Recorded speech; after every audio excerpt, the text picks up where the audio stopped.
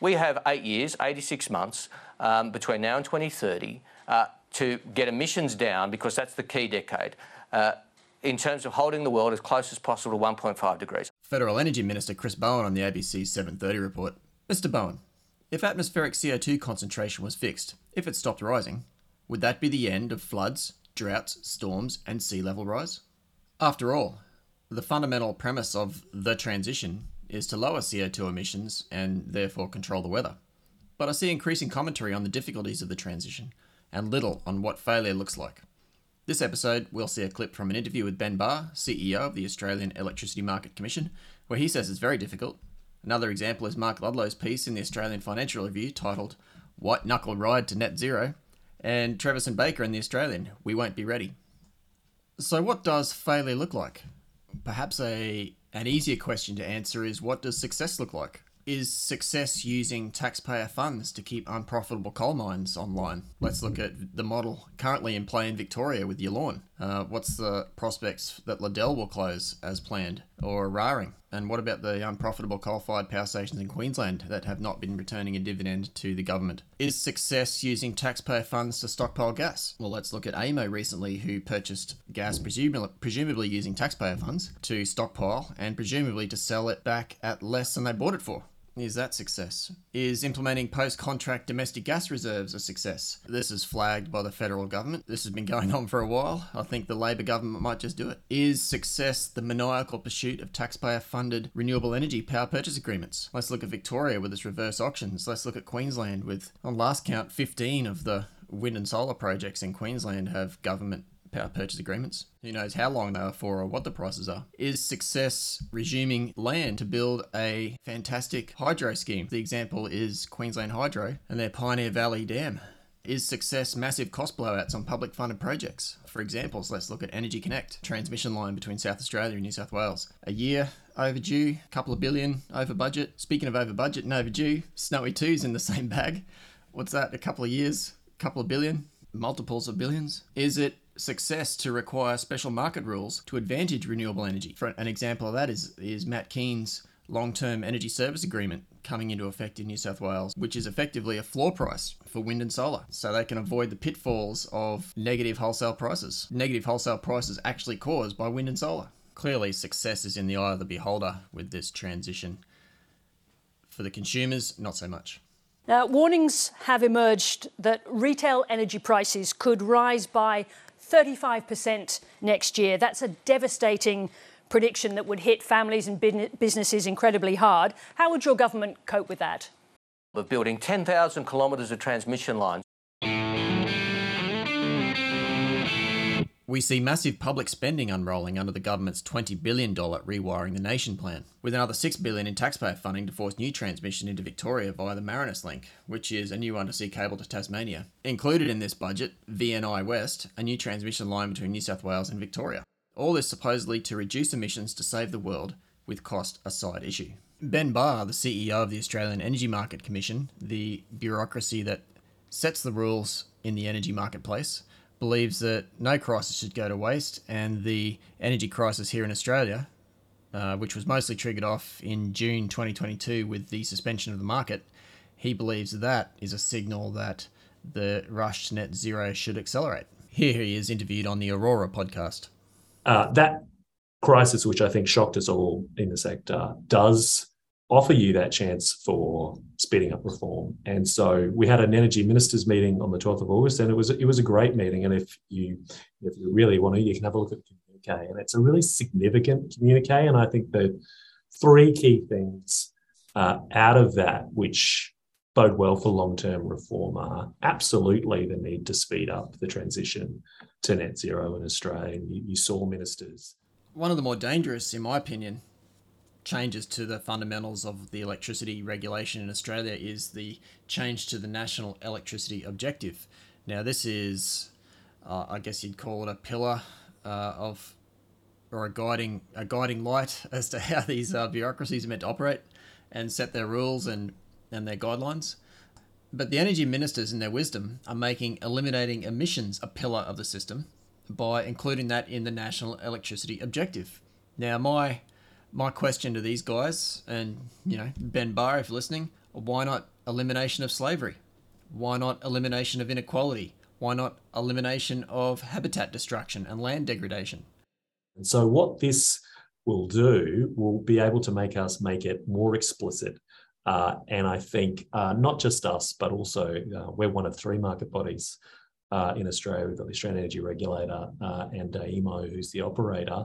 And I think it'll allow us all to have a consistent view of how we should interpret those objectives. And so, we've already, for some of our rule changes, we're doing a rule change on hydrogen into the gas networks. And one of our criteria were actually it's got to help decarbonisation.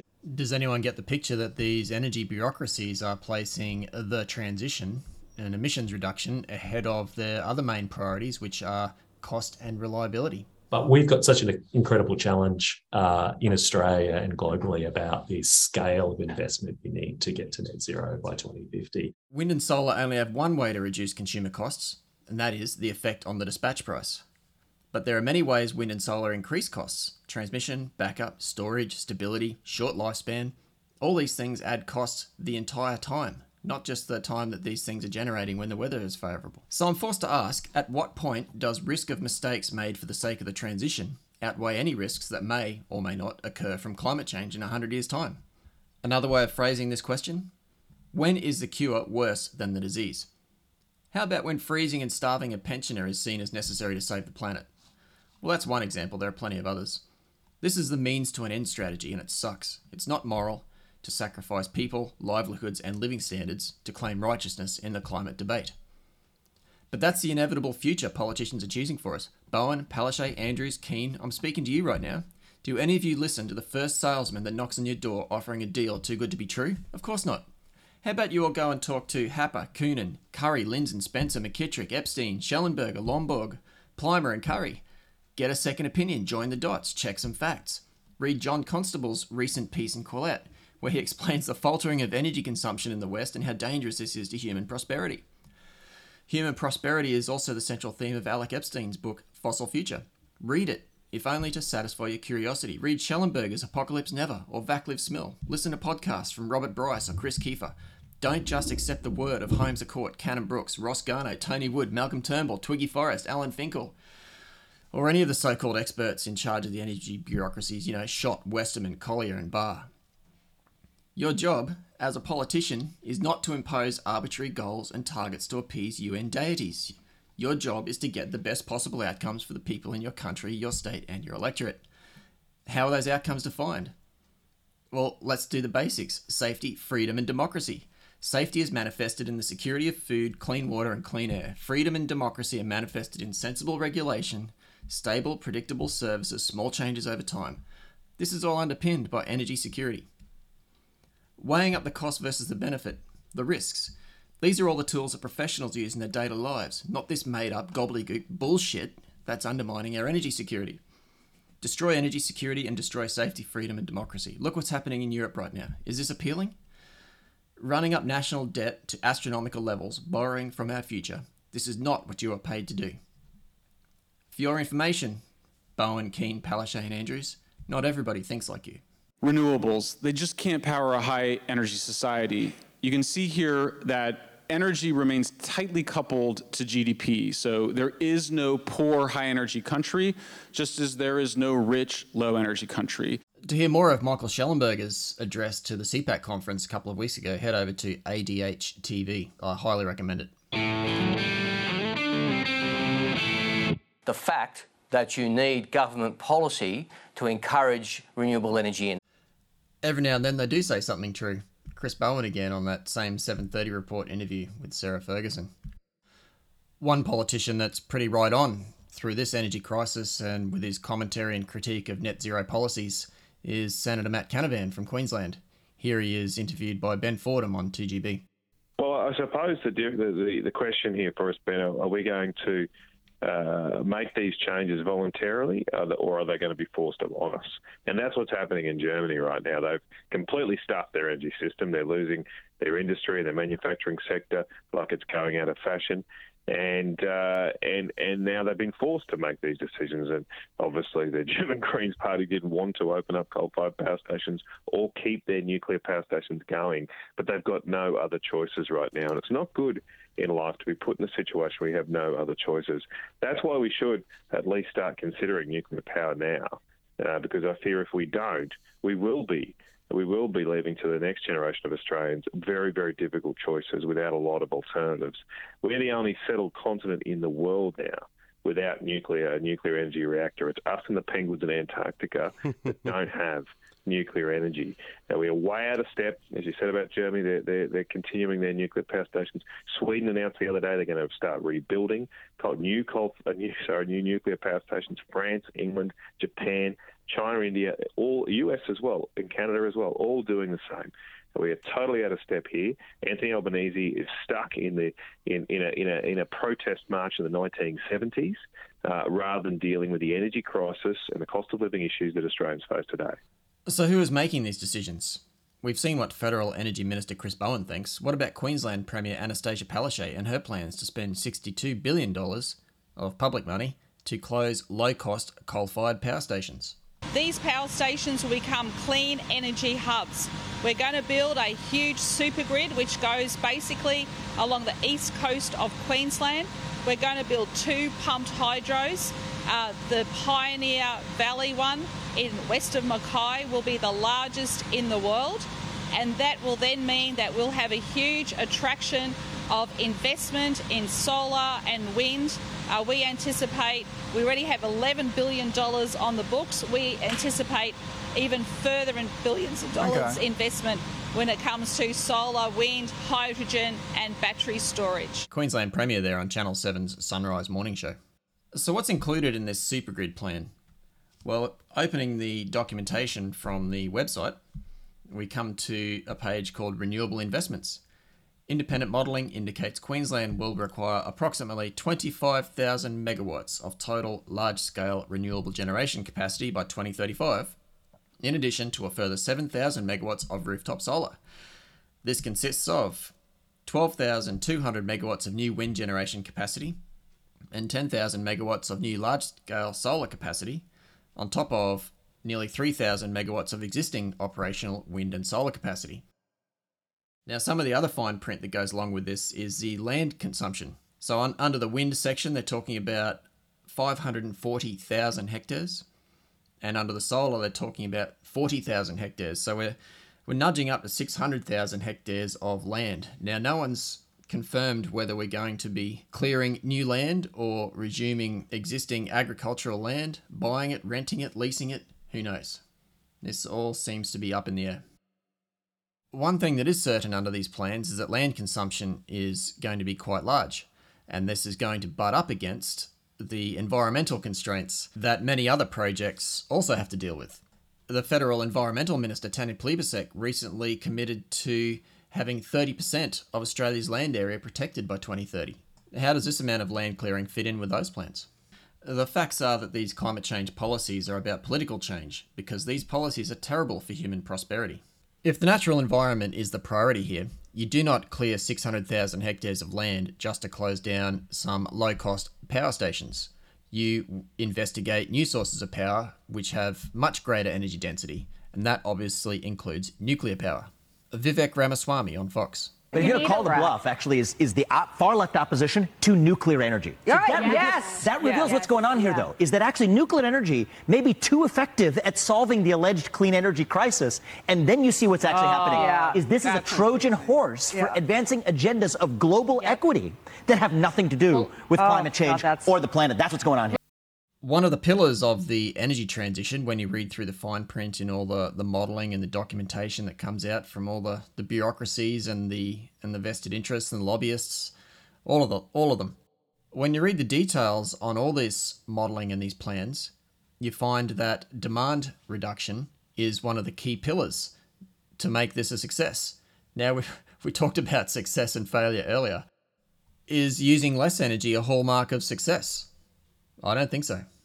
Michael Shellenberger again at CPAC. If you want to save the natural environment, you want to leave nature there. You want to leave nature in the ground. That's the goal both for resources but also for land use. So the picture here is of moving from matter-dense fuels towards energy-dense ones. Another way to think of this is as moving from carbon-intensive fuels to hydrogen-intensive ones. Ultimately, where we want to be is using uranium as our main fuel source. A single Coke can of uranium can provide me with all of the energy I need for my high-energy life. That's not only is that not a harm to the environment, it's a net benefit to the environment because I'm going to be using less of other fuels and less of other materials that can then stay in nature. And that's a fact-based, logical conclusion, clearly at odds with what our energy ministers are coming up with. Shellenberger continues. And you can see the problem with renewables is that renewables are proposing to move us in the opposite direction, towards a higher material intensivity than we have under fossil fuels and nuclear. Same thing for electric cars. This was a report put out by the IEA after being badgered for years to tell the truth about renewables. They finally came out with this report and tried not to publicize it, but the graphs in it are stunning. You can see there at the bottom, natural gas and coal require a small fraction of the material throughput, the mining throughput that offshore wind and solar and electric cars provide. There's an interesting contradiction between these climate change policies, which are terrible for human prosperity, where they claim to be able to look ahead and save us from ourselves in 100 years. Now, a lot of this policy infested the Australian federal government during the Gillard years, of the carbon tax era. And don't worry, the carbon tax is now back in the form of the safeguard mechanism. Mr. Bowen has promised to use that to his fullest ability. The people who create these policies are not above a bit of fear-mongering. Here's Ross Garnaut reminiscing on his time in the Gillard area, convincing these politicians, striking them with the cudgel of the fear of extinction to implement these policies. Here he is on the taxpayer-funded ARENA podcast. I remember my second climate change review, which was for the multi-party committee on climate change, chaired by Prime Minister Julia Gillard. In one of the earlier meetings, I was talking about the discount rate and how important it was to have a clear view of how you valued the future relative to the present, and eyes were glazing over.